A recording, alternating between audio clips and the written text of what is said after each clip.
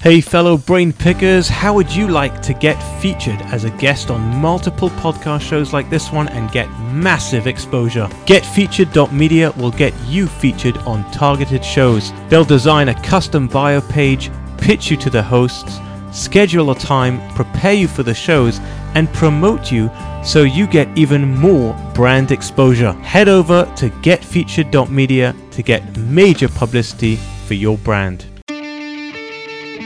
Welcome to the Can I Pick Your Brain podcast, where successful entrepreneurs get their brains picked so you can apply mindset tricks and game-changing tactics that will help you become unstoppable.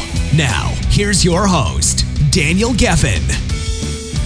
Hey fellow brain pickers, and welcome to episode 81 of Can I Pick Your Brain? My guest today went from being homeless and living out of her car to building and selling her tech consultancy firm for, wait for it, $250 million. Dawna St. Louis is one of those people that against all the odds has come out on top with an insatiable desire to help others get there too.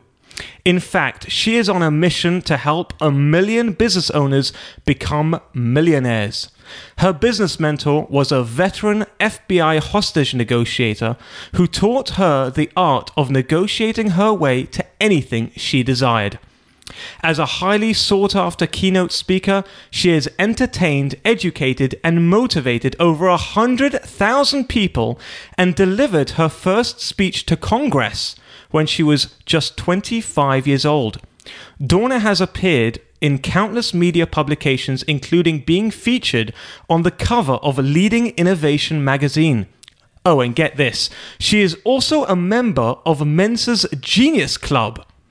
It is my pleasure and honor to welcome to you a true fighter, a self-made millionaire, social entrepreneur, world-class international motivational speaker, business mentor, 5-time best-selling author, award-winning visionary, professional golfer, certified genius, and complete bundle of laughs. Dawna, welcome to the show, and thanks for letting me pick your brain. Oh my God, that was an awesome introduction. I can't wait to meet me. Jeez, you killed it. Brilliant. Oh my God. Great. Well, listen, coming from a keynote speaker who's spoken in front of 100,000 people, that's a freaking huge compliment. So thank you. No, seriously. And you could literally, this whole podcast thing, you could stop this, you could stop anything else you're doing. You could just go around and do introductions. Like that's awesome. Seriously, that's your job from now on. Okay, I found your niche. I'll take you up on your offer. Listen, I've got one question that's been bouncing around in my head when I was doing some research on you, and I'm sure a lot of the people listening to this after hearing that intro are probably scratching their heads and saying, oh, hold on a second here, okay? How does someone in the Mensa Genius Club end up homeless? Sorry. Carefully. It's planned. You plan that crap out. That's what you do. You know, there's this thing that I always tell people is that we are so in pursuit of perfection that we forget that there are pitfalls along the way. Mm-hmm. And there are several pitfalls along the way. Well, my pitfall ended up being when I had a guidance counselor a year after I graduated high school in the United States. Basically tell me what my life was going to amount to because I had done nothing for a year after I got out of high school. So here it is, I graduated, I had a good GPA, I didn't go to college, I didn't have a job, I was kind of just BSing. And so he gave me, after he told me what the government statistics said that I would end up being, which was going to be basically a drug-addicted mother with 5 children, 3 of whom would be in jail, one that would be dead, and one that would follow in my footsteps. And my footsteps included me being on drugs. He said, what I would prefer for you to do is one of these 3 things, because right now what your life is going to do is eat away my tax dollars. And I would prefer to keep my tax dollars in my pocket. God. So he told me to either go into the military. So he gave me a business card of a guy in the military. B, take some cash that he had on his desk. He said, here's some cash. Go put the cash in that piece of crap car that you pulled up in and start driving north and get out of the state. Or C, C, take this bottle, not just one, take the whole bottle of codeine pills and just kill yourself now.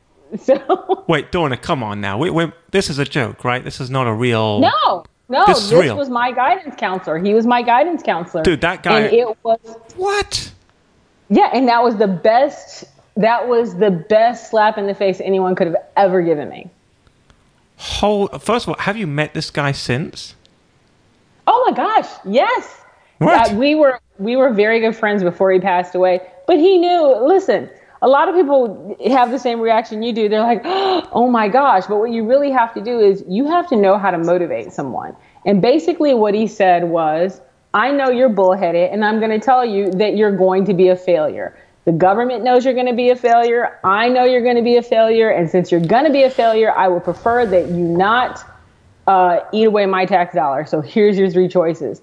So I was literally like, well, screw you, buddy. I'm not going to be a failure. That's what I would have said. Who do you think you are? Wow. Right. And that's what a lot of people would do. But what that did was it forced me to do something different, because what I was doing at the time was nothing. And doing something other than what I was doing was literally better than doing nothing. What did your parents think of you? Well, I grew up with my mom, and what did they think of me when I left? Or what did they think of me now? Or what did they think of me in high school? Because those are three different thoughts. Let's start with growing up. I mean, your mother. You said your father they got divorced, or he. My father and my mom got divorced when I was around 2 years old. So it was always just me and my mom. You and your mom, okay. Yeah, my mom actually would tell anyone that I was one of the easiest kids to raise. She would always say that. And when I told her that I was going to get in my car and head north and get out of the state of Florida and go to New York, she gave me a hug, she gave me a kiss, and she said, I think it's the best thing that you could do. And she told me after, significantly later, that she cried for about 2 weeks. Wow. Because she was like, I could be sending my daughter off to die. I don't know what's going to happen to her. But she believed, all in all, that she had really given me all the tools that she could give me up to that point to do whatever it was that I needed to do to find my path. So what changed? What was like that moment of the click, that point where you got out of your rut? Because you were obviously in a very low point, and then suddenly, boom, right? Right. So my car, even though Mr. Mott, the counselor, gave me $25 and told me to get on the road, the one thing that he didn't tell me was to make sure that my car had an oil change or it was going to break down on the side of the road. And it did. No. I didn't know anything about cars. I'm like, you put gas in them, right? So I was not smart enough to know anything about you put gas in cars. You do stuff other than put gas in cars. So my car actually broke down on the road, and it broke down far enough into this wooded area to where I was stuck. I mean, it wouldn't start in the morning. Okay. So I ended up staying there. What changed was actually a police officer, after the winter leaves had started falling off. He could see me, and he said, what in the heck are you doing here? Hold on. Back up. Okay. No, we're not letting you go there, Donna. What do you mean? No, go ahead. What do you mean how long were you sleeping in your car for? Oh, 6 months. Shut up. Come on. What? Yeah, 2 seasons, spring and summer. Okay. When the fall came around, the leaves started changing colors and they started falling off, and my car was very visible. All right, but I'm talking to a genius here. I'm talking to somebody who built up a $250 million corporation, okay? I'm not talking to some... what do you mean? No. At the time, you were talking to a high school student who was literally a year out of high school and had done nothing for that year and had no idea what to do. So what did you do all day? What were you doing all day for 6 months? Oh my gosh, let me tell you some of the most important things that you will discover about living in your car. The first thing that you will discover is the most important thing you can have, especially when you have curly hair and it's humid, is conditioner. I needed to shower every day. So there was a YMCA that wasn't far. A YMCA is it's like a gym area over here where people can go and they work out. And, well, they had at the YMCA there was a guy who worked there, and he used to get there early in the morning, and I knew this because he blasted his loud music as he passed the area where my car was parked. And I used to go, because I mean, he was really loud, and I watched him when he parked, and he used to scream at having to wash the windows. I'm not kidding you, at the gym. Scream at it. He hated it. And so I walked over one day, and it had to look so weird, because you got this basically wild-looking animal woman coming out of the woods, right? Going, I've been watching you for several days now. Which is exactly what I said to the guy. I've been watching you for several days. He's like, I think he like threw food at me or rocks or something. No way. And I told him, I said, I just want to wash the windows for you in exchange for a shower. That's all I want. Wow. And soap. And soap. Oh. You know. And he said, really? And I said, yeah, you hate it. Obviously, but I'll come here every day before you get in, and I'll be here waiting for you, and I'll wash the windows for you. And he said, really? What if I want you to wash down the gym equipment too? And I'm like, okay, I'll wash down the gym equipment too, but I'll wash down the gym equipment in exchange for, it's like a power bar, like a cereal bar, something to eat. And he said, cool. So he let me do it. So every day I took a shower, I washed my hair, I brushed my teeth, I took my clothes that were dirty, and at least I was able to rinse them out and let them dry back at my car. And I had a cereal bar that I could eat every day. And I got to tell you, it sounds like, you know, drinking water from the shower and eating cereal. And he started giving me 2 cereal bars. Then he really realized that I was homeless, and he started bringing me a breakfast. So I had breakfast and 2 cereal bars and water from a shower every day. I had more than some people in this world at that time, because I also had a roof over my head. I was sleeping in my car. And I had the most important thing ever, which was a radio, because the battery on my car still works. Donna, you had a lot of time to yourself in that car, right? You probably spent hours and hours. What were you thinking? Like, what was... I'm just so... I'll be honest, I'm dumbfounded. Like, what would be going through your head? Well, let me tell you, the first nights for me were so terrifying, because, you know, here it's not safe to park at rest stops. So I knew I couldn't park at the rest stop. I knew I couldn't park on the side of the road. So of course, when I saw this I had a little car. So I'm like, go into this path, into the woods, go deep enough where your car can't be seen, but that you'll feel safe. And so it was a very smart thing to do, because you couldn't see my car, obviously, from either side of the road. The police never even went over there. So it's a very secluded area. But here's the worst thing about that. Do you know that snakes actually fall from trees on purpose sometimes? Oh, there are things when you're laying there at night and it's pitch black and there's no lights. No. There are things that go thump and bump and they move around you. No, I can't hear this. Are you okay? I can't hear this. I hate snakes. Scare you. Oh my gosh, I do too.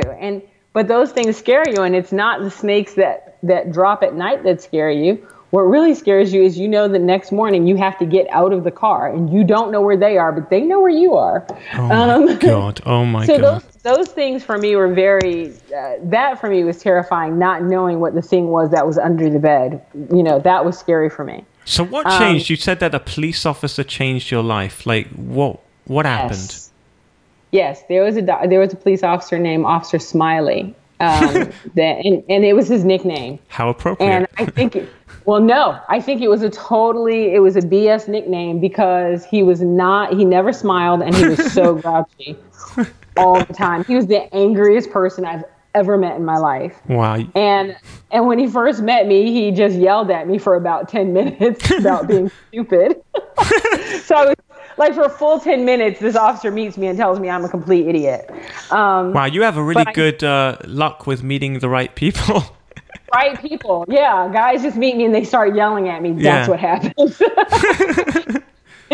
And so, and I think that actually does happen too. I do that to people sometimes, because I see such strong potential in them, and I'm frustrated that they're not using it. So I actually kind of take it as a compliment if someone comes up to me now and yells at me. Donna, you're a failure. You will amount to nothing. You will never achieve any. There we go. All right. Oh, you're using the wrong words. We'll work on that later. All right. So, no, what he did was he told me that he was going to, that in 3 days my car was going to be towed. And I said, this is my home. And of course, I started crying. And he came back the next day with peanut butter and jelly sandwiches. And I'm 99.9% sure that he told his wife about the girl in the car. And his wife made him take the peanut butter and jelly sandwiches.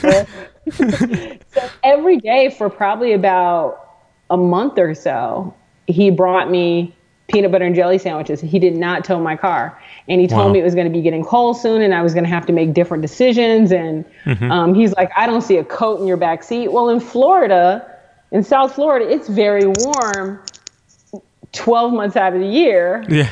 When you start heading north, there's this thing called winter and snow. And it happens, and I didn't know how to navigate winter and snow. I was like, people drive on ice? What the hell? So he actually got me a job as a customer service representative answering phones at a local telephone company. And that's how I ended up getting out of my car. And his wife and he paid for me to stay at a pay-as-you-go weekly hotel that was only maybe a block or two across from the job. So there's a huge gap here from you being homeless, sleeping in your car, to then getting a very low-paying job just to get by, sleeping in a motel, to then selling a company for $250 million. Right? There's like a big gap over here, right? So like 20 years or so. Like, can we fill that gap?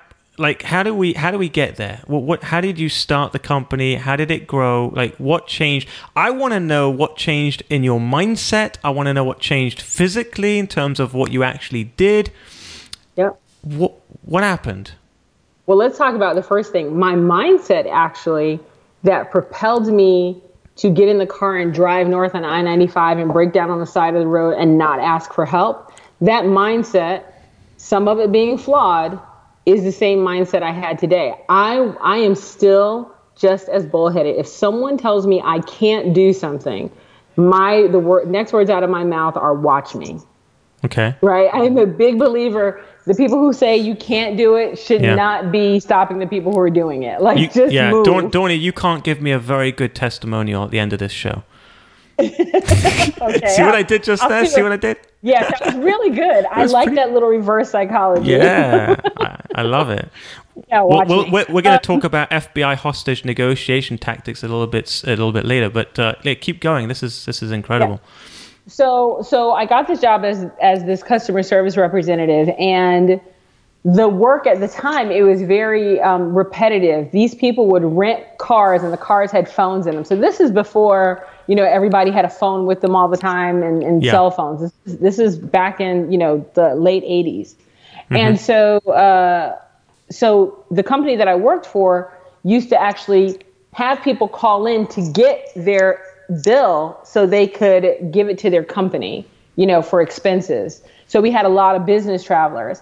And I noticed that it was the same. I handled everybody that was A through L from an alphabetical perspective.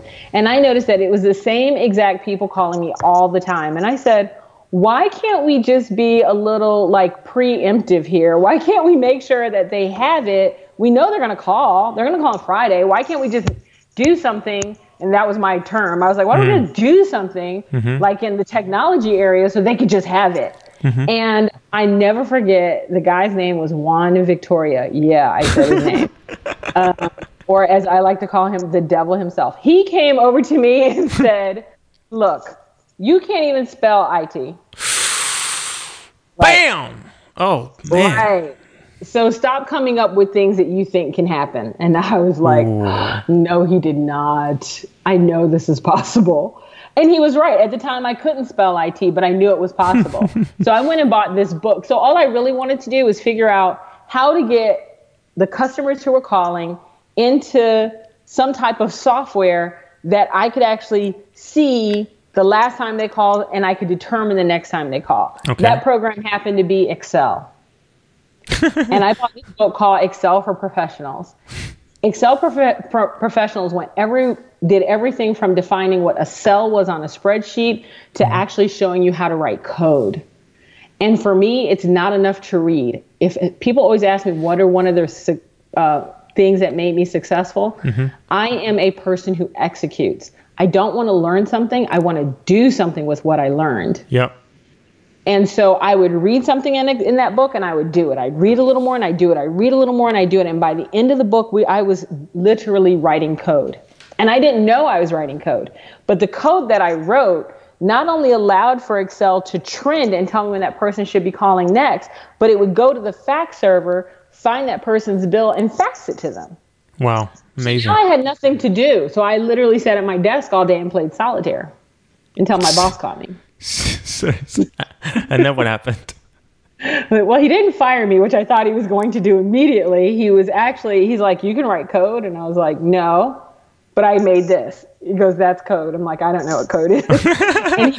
I didn't. And he moved me over into IT and said, teach her everything. Wow. And so I'm one of those anomalies that actually know everything. I don't want to say everything, but I know how to build networks. I know how to build computers. I know how to change out memory and keyboards and all that other stuff.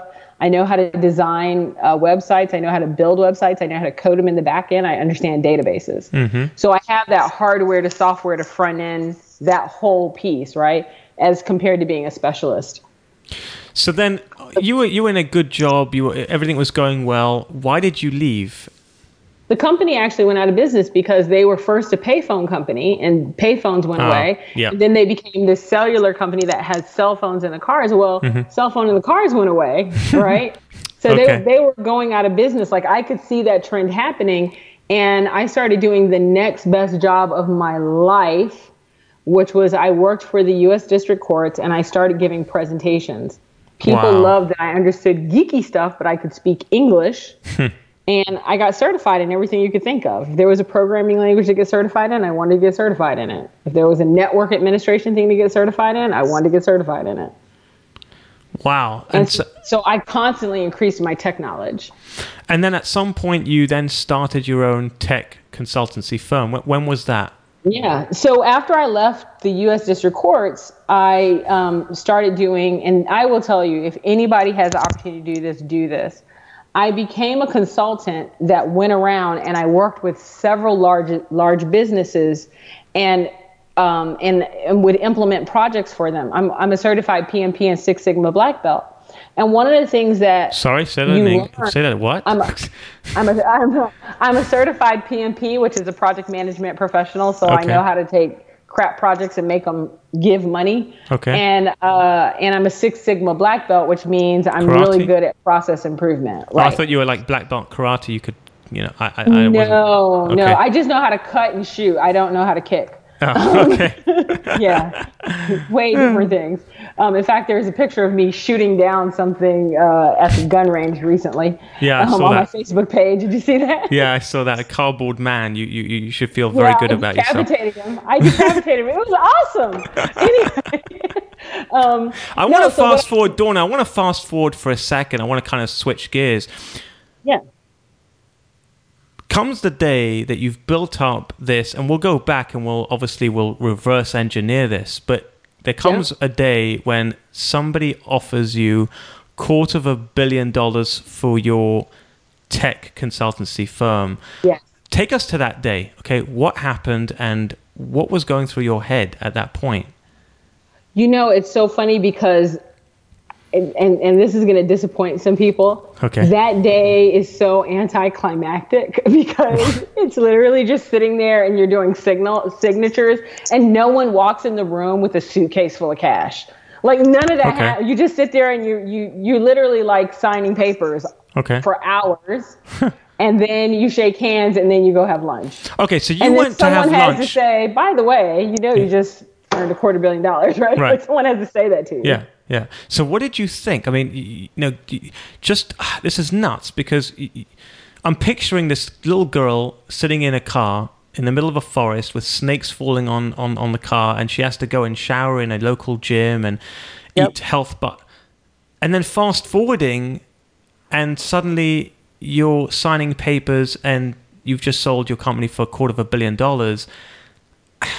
Like, what are you thinking at that point? Like, are you like, what the hell just happened? Or it was my mom actually who helped me have a little clarity into what happened, because for me it was just the only difference between that day and tomorrow is that tomorrow I wasn't going to have to go to work, right? Like, well, not a lot of work. I still had to do some consulting but you know what I mean? Yeah. So my mom actually clarified it for me, and she said, she goes, "You remember when you were little, we used to catch the bus and we go to look at the big houses and they had like 3 fans on the back porch and a pool." And I'm like, "Oh my God, yeah, I remember that." And I said, and I told her, I said, I always wanted to be able to afford to live in one of those houses. And I said, because they were big, they were huge, they were like mansions. And she goes, "Do you remember the houses?" And I'm like, yeah. So we got in the car and we drove over to those houses. And I looked at them and she goes, "Honey, you never realize where you are because you're so focused on the journey that sometimes you forget about the present." She goes, "That house that you looked at when you were a little girl was 2,000 square feet. She goes, "The house you live in right now is 8,000 square feet. You surpassed that goal that you're trying to get to a long time ago." Right? Like, I didn't even know it. And so she told me, it was my mom who said, "I really want you to recognize this moment and where you are and what you've accomplished, because you've come a long way." And I got to tell you, it doesn't even feel like it's you, right? It's just surreal. And the question, more so than what do you feel like in that moment, is what do you do next when you don't need anything? It's a good question. What right? do you do How next? do you stay hungry and focused and driven? It's a good question. I do it every year. So what's the answer? How do you stay motivated? So every year, so I'll start with money. Every year, so the accounts that I work with, my actual financial accounts, every year I start them out at just about zero. It's usually somewhere maybe about $1,000 or $2,000. So on January 1st, there is a $2,000 in my account, and my job from January 1st to the end of the year is to get it to 7 figures. Hold on. Whoa, 1 second. But where's all the money then?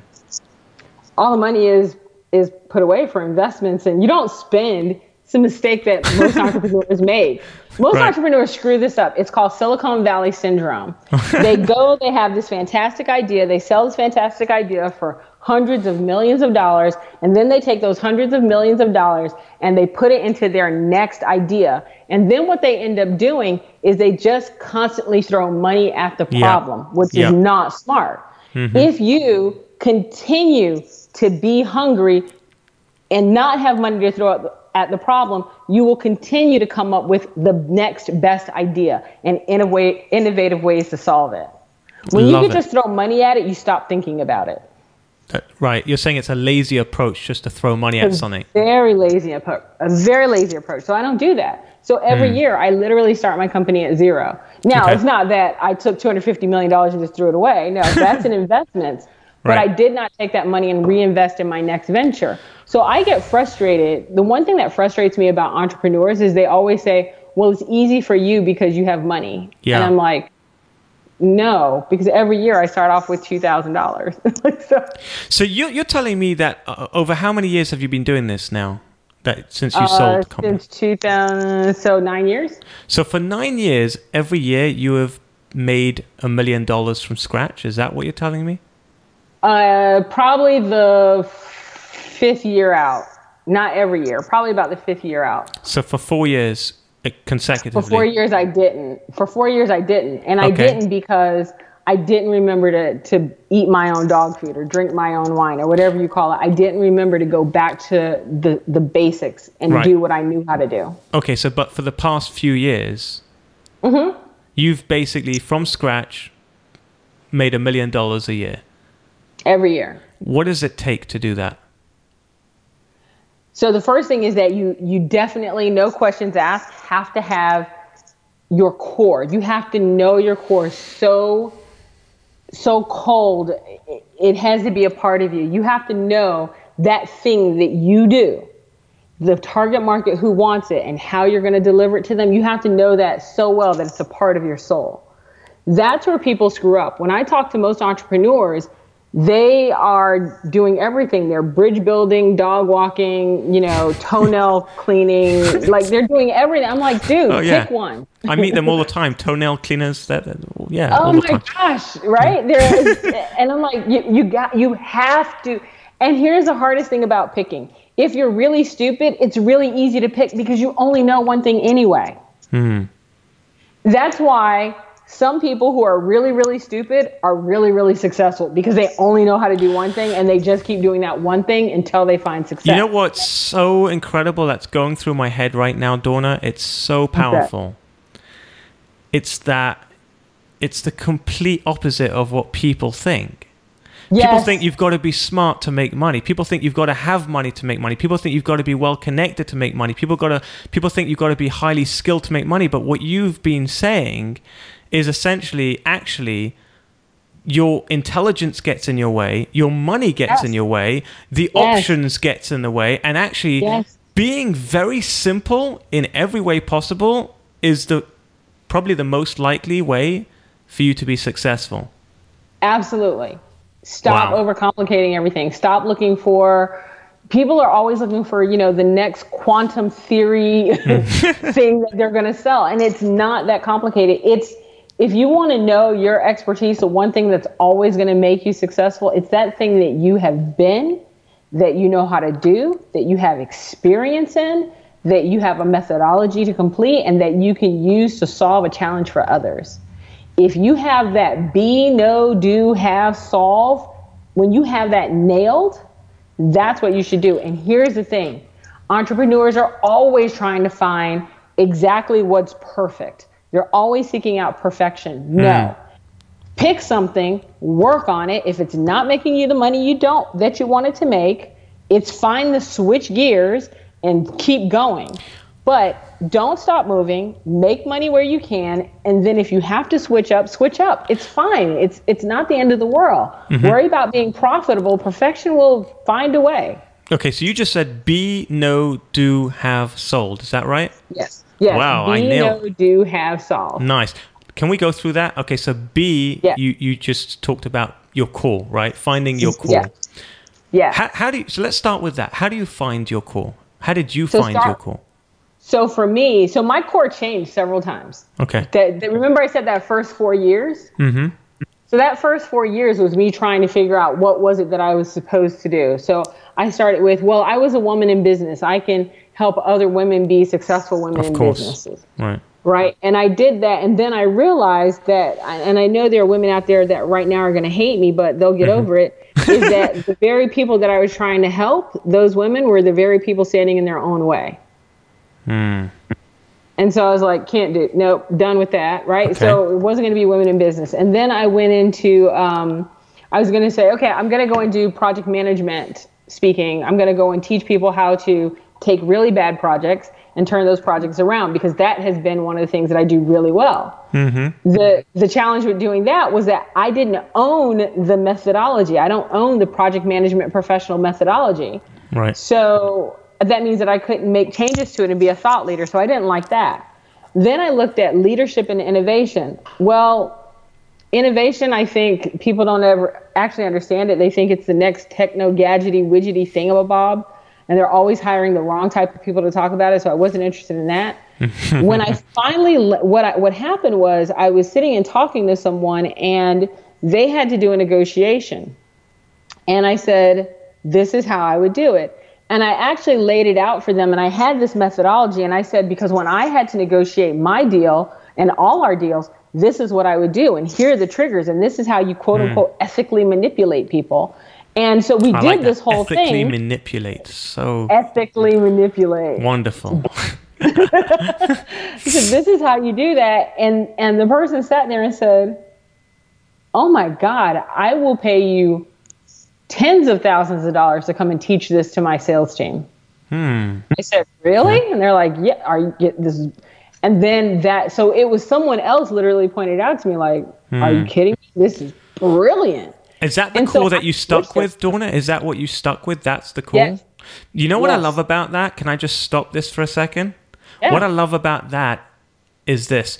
you were trying to find your core, and every time you thought that was your core, and we get all excited, right? We wake up one morning, we're like, oh my God, I got it. This is exactly what I need to do. I'm going to change the world. This is who I am. Yes, I finally found it. And then like a couple of weeks later, it's like, I don't really like doing that. It's like, Right. But the funniest thing is you didn't find your core found you. And I know that sounds really cheesy, so you can all groan, but that's the truth. It really is that your core will find you. It just will. It will just present itself to you.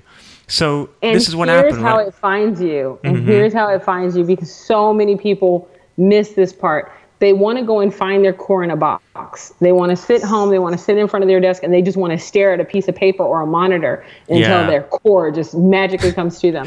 Your core comes from sharing your information. The more information you share, the more your core will expose itself. Wow, love that. Yeah. Yeah, it's so true. Share as much as you can. Even if it doesn't matter if no one's listening. Just keep doing it. Keep sharing. Anything you come across, anything you learn about. I was on the phone call today with 3 people, and they each gave me 3 things just during our conversation. They're like, oh my gosh, you have to do live streams on those. Now, to me, the things that I said were innocuous and they didn't mean anything. They were like skin to me, but to them, it was something very new. That's what people miss out on. You can't see yourself in the mirror. You can't. We think we can, and I can prove to anyone listening that you can't see yourself in the mirror. Okay. Because everyone does this. So I want you to imagine that you're getting ready to go out, and you're going out with that one person that's your friend, that's your buddy, that's your girlfriend, that's your boyfriend, that's your husband, your wife. It's that person whose opinion means the most to you. And you go in your bathroom and you do your hair and you put on your clothes. And if you're a woman, well, a guy, you do your makeup, put on some heels. You look amazing. You've stared at yourself in the mirror now for 45 minutes to an hour. And you walk out of the bathroom, you walk into the living room, you look for the person who's waiting there for you. And what is the first thing that you ask them? How do I look? Yeah. Sorry. You just looked at yourself for 45 minutes to an hour in the bathroom. You now need someone else to tell you how you look. That's hilarious. That is really funny. Right? We do it all the time. There are other people that know your core. They know it. They probably don't know that they know it sometimes, but they know it. And there's value that you give to them. Keep giving it. Your core will expose itself.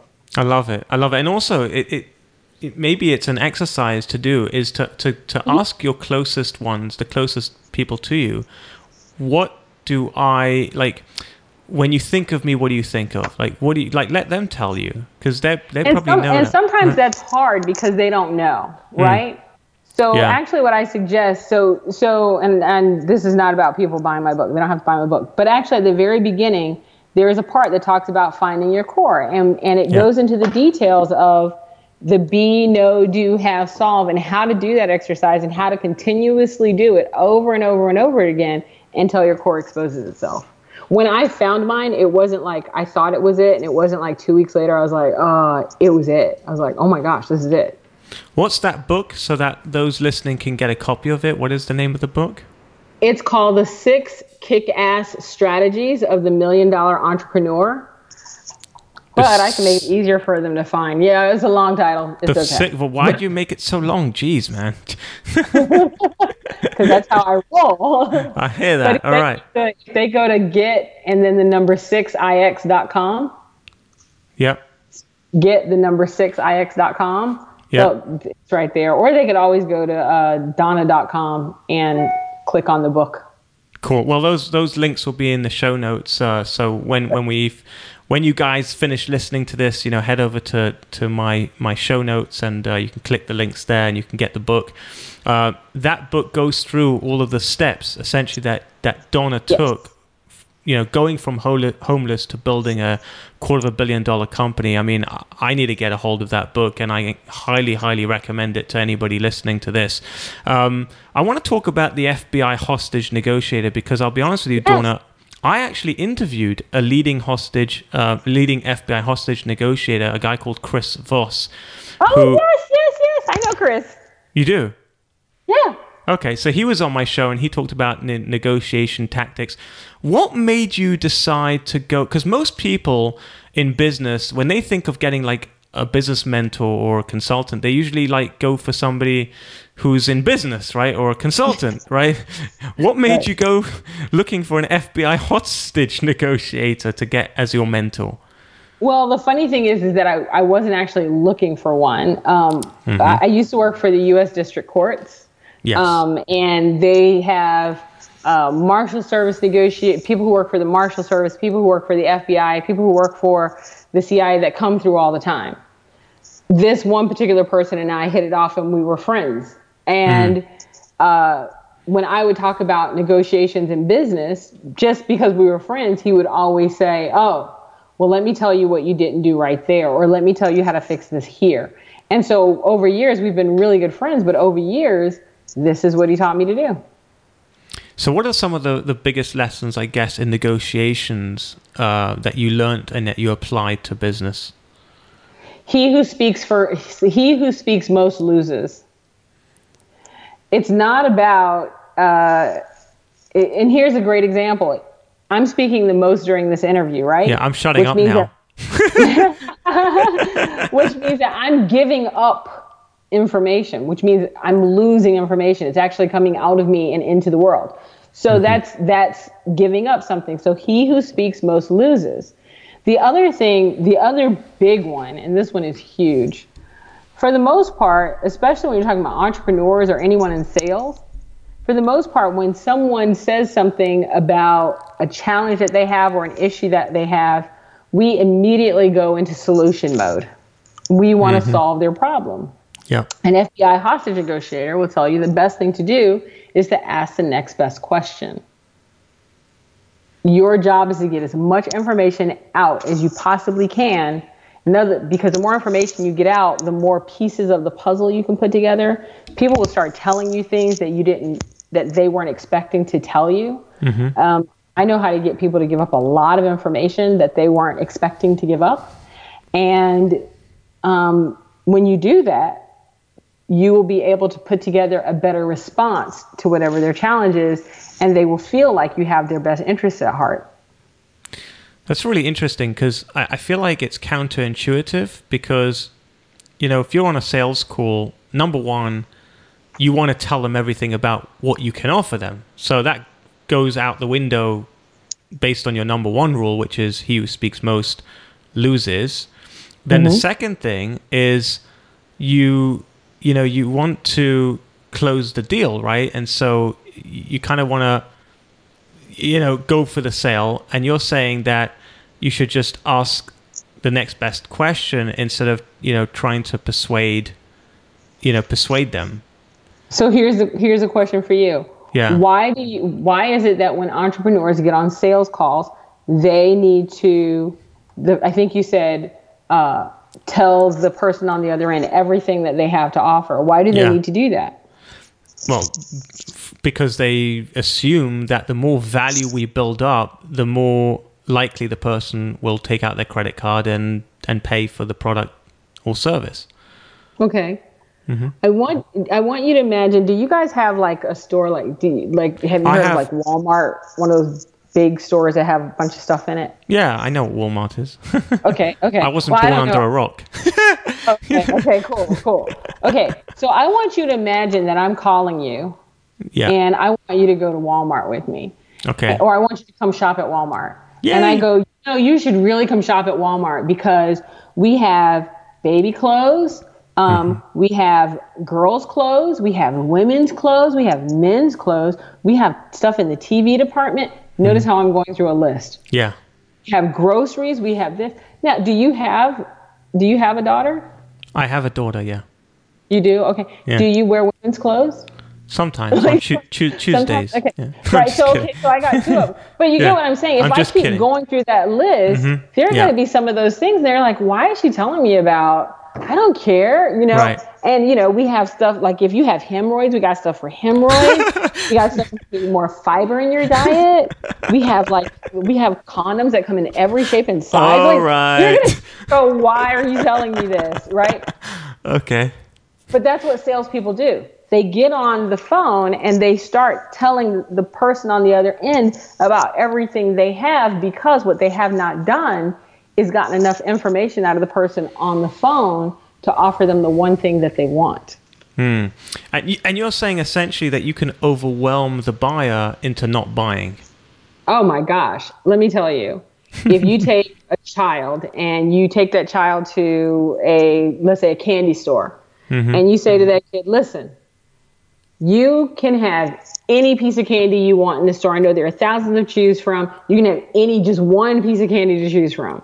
That kid is going to take an hour. They're going to pass out from the thought. They're going to come back and negotiate for 2 or 3 because they're all their favorites, right? Yeah. But if you take that same kid and you put 3 pieces of candy in your hand and say, pick one, how long do you think it's going to take them to choose? They're going to pick one immediately.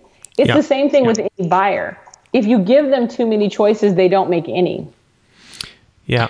And you know what? It's interesting, Dawna, because I've seen now a common thread throughout this whole conversation that we've been having, and one of the things that I like to do in all of my episodes, all of my interviews, is I try to find the common thread. Like, what's the one thing that I can really bring home to the people listening? Because, you could listen to podcast shows and you can watch YouTube videos and you can get really inspired and you can go to, seminars. And the problem is, I find that if there's too much information, if there's too many things to take home, usually you go home with nothing. But if there's one thing that you can take and you can use it, that's key. And the ironic thing is, that is the theme of today's episode. The theme of today's conversation is essentially just keep it simple. Like KISS, keep it simple, stupid.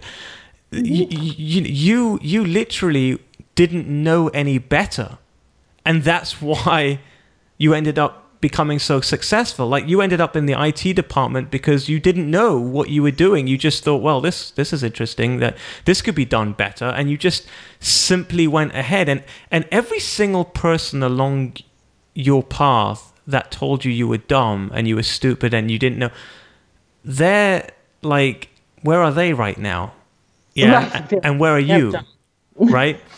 Because like you said, Dawna, like, people overcomplicate life, right? Finding your core is it's simple. It just comes to you, right? And selling doesn't have to be complicated. Closing deals is all about just listening to the person, finding that one thing that they really want.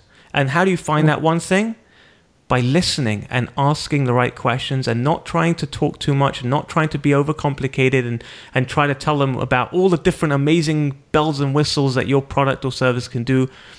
And it all comes down to that one thing, which is just keep it simple and put one foot in front of the other. And I love the fact that you said that you don't just read for the sake of reading. You implement. It's all about implementing. It's taking a piece of an idea, an inspiration, something, and just implementing it all the time. And it's the one thing that, I jokingly say, I don't read. It's not that I don't read. I read in order to do something with the information. So it's one of the reasons why I don't read serial killer novels, because I'd have no choice. So I always keep it on take simple, consistent action. That's all you have to do. Because the thing is, if you consistently do whatever you're doing, there are people that might be doing the same thing. But here's the one thing that I can tell you. Most people quit. Most people give up and they stop. But if you keep going, you're going to win. He who doesn't stop wins. So keep going. So anytime I pick up a book and I read it, let me tell you, the people that I help the most, they'll pick up the phone and they'll call me and they'll go, look, I am not rich by a long shot. I don't have a whole bunch of money, but I read your book. And you know what? I know the back of your book is all a workbook. So I started filling in the workbook. And I was wondering, if I just took a picture of the first few pages and send it to it, would you help me? There are so many people that I go, absolutely. No problem at all. I don't charge them a dime. I look at it and I give them feedback. The one person who I'll tell you is someone who I mentored His name is Dre All Day, right? DreAllDay.com is where you can find him. He has 40 million YouTube views. Whoa. Yeah, like a couple. Like he hates YouTube, obviously. Dre has done a video every day for years. I think he has something like 3,000 videos. He was out there since YouTube like came out.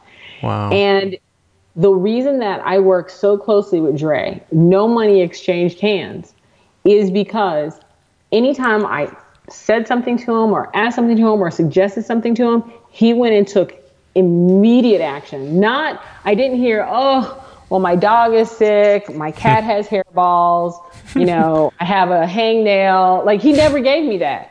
Right. He said, I'll get that back to you within 48 hours. You had a phobia of sea life, right? And right? Sorry, I'm going to bring this up, right? And now you go snorkeling and diving. Like, how do you do that? How do you have a phobia and then go diving every day? When I was going to get in my car and go on the road, I asked my mom about advice on going on the road, and my mom said, and I really wanted her to tell me, like, what should I do? And she goes, will it kill you, Donna? Is it going to be the end of you? And I'm like, she was really like, what's the worst that could happen? And I'm like, I could literally die. I could go on the road. I could get in my car. I could go up. I could start heading north. A serial killer could, and I said this, my car could break down on the road. A serial killer could get me, and I could be up in like Ziploc bags spread out all over the eastern seaboard of the United States. Yes, that could happen. And she said, well, if you're dead, you won't remember, so you should go for it. So that's how I get over every phobia. Everything I do, I'm like, if it kills me, I won't remember. So I might as well do it. Should I sing the song? What's the song? I don't know if I should sing this. Should I sing the song? Sing the song. What's the song? I need to hear it. Sing it. What doesn't kill you makes you stronger. La, da, da. Exactly. There we go. Exactly. There we go. I did it. She goes, you're not going to remember if it kills you, so you might as well do it. You won't remember the trauma from it. And I'm like, so true. So you know the song? Yes, I do. I'm not singing with you. Let's do it. Come on, Donna. Oh my God. Ready? 3, 2, 1. What doesn't kill you? Come on. Stand a little taller. Oh, I love it. Donna, you've been absolutely amazing. Donna, what's the best way my listeners can get in touch with you? You know what? If they go to my website, which is Donna, DAWNNA.com, and they really want to get in touch with me, my contact page is there. It comes straight to my inbox. So yes, I read those emails. They come right to me. Another way is I do Facebook live streams, probably about 3 days a week. Cool. And they're always on some type of business topic. So if they go to facebook.com/Donna S, they will find me there, as well as LinkedIn. I'm on LinkedIn as well. Very cool. And you have to be very complicated with your name, didn't you? I mean, what were your parents? That's not my fault. That's my mom's fault. That's your mom's fault. Well, if your mom's listening to this, what were you smoking when you called her Donna with a DAWNNA? What the heck? I mean, at least you managed to buy the domain name, right? Who's going to buy DAWNNA.com? So that would be easy for our listeners to remember, right? So guys, check it out. Go to danielgeffen.com/81 and all the links with all the resources that we spoke about, including Donna's book and her link to her website and her social thingamajigs, for lack of a better word. Donna, thanks so much. Term. Yeah, it's a technical term. I've now coined it, so nobody can use that. Donna, thanks so much for letting me pick your brain, and thank you to all my fellow brain pickers. I'm looking forward to the day when I'll be picking. You've been listening your to brain. the Can I Pick Your Brain podcast. Inspiration without perspiration is like a tiger without teeth. So, to put these ideas into action, head over to danielgeffen.com.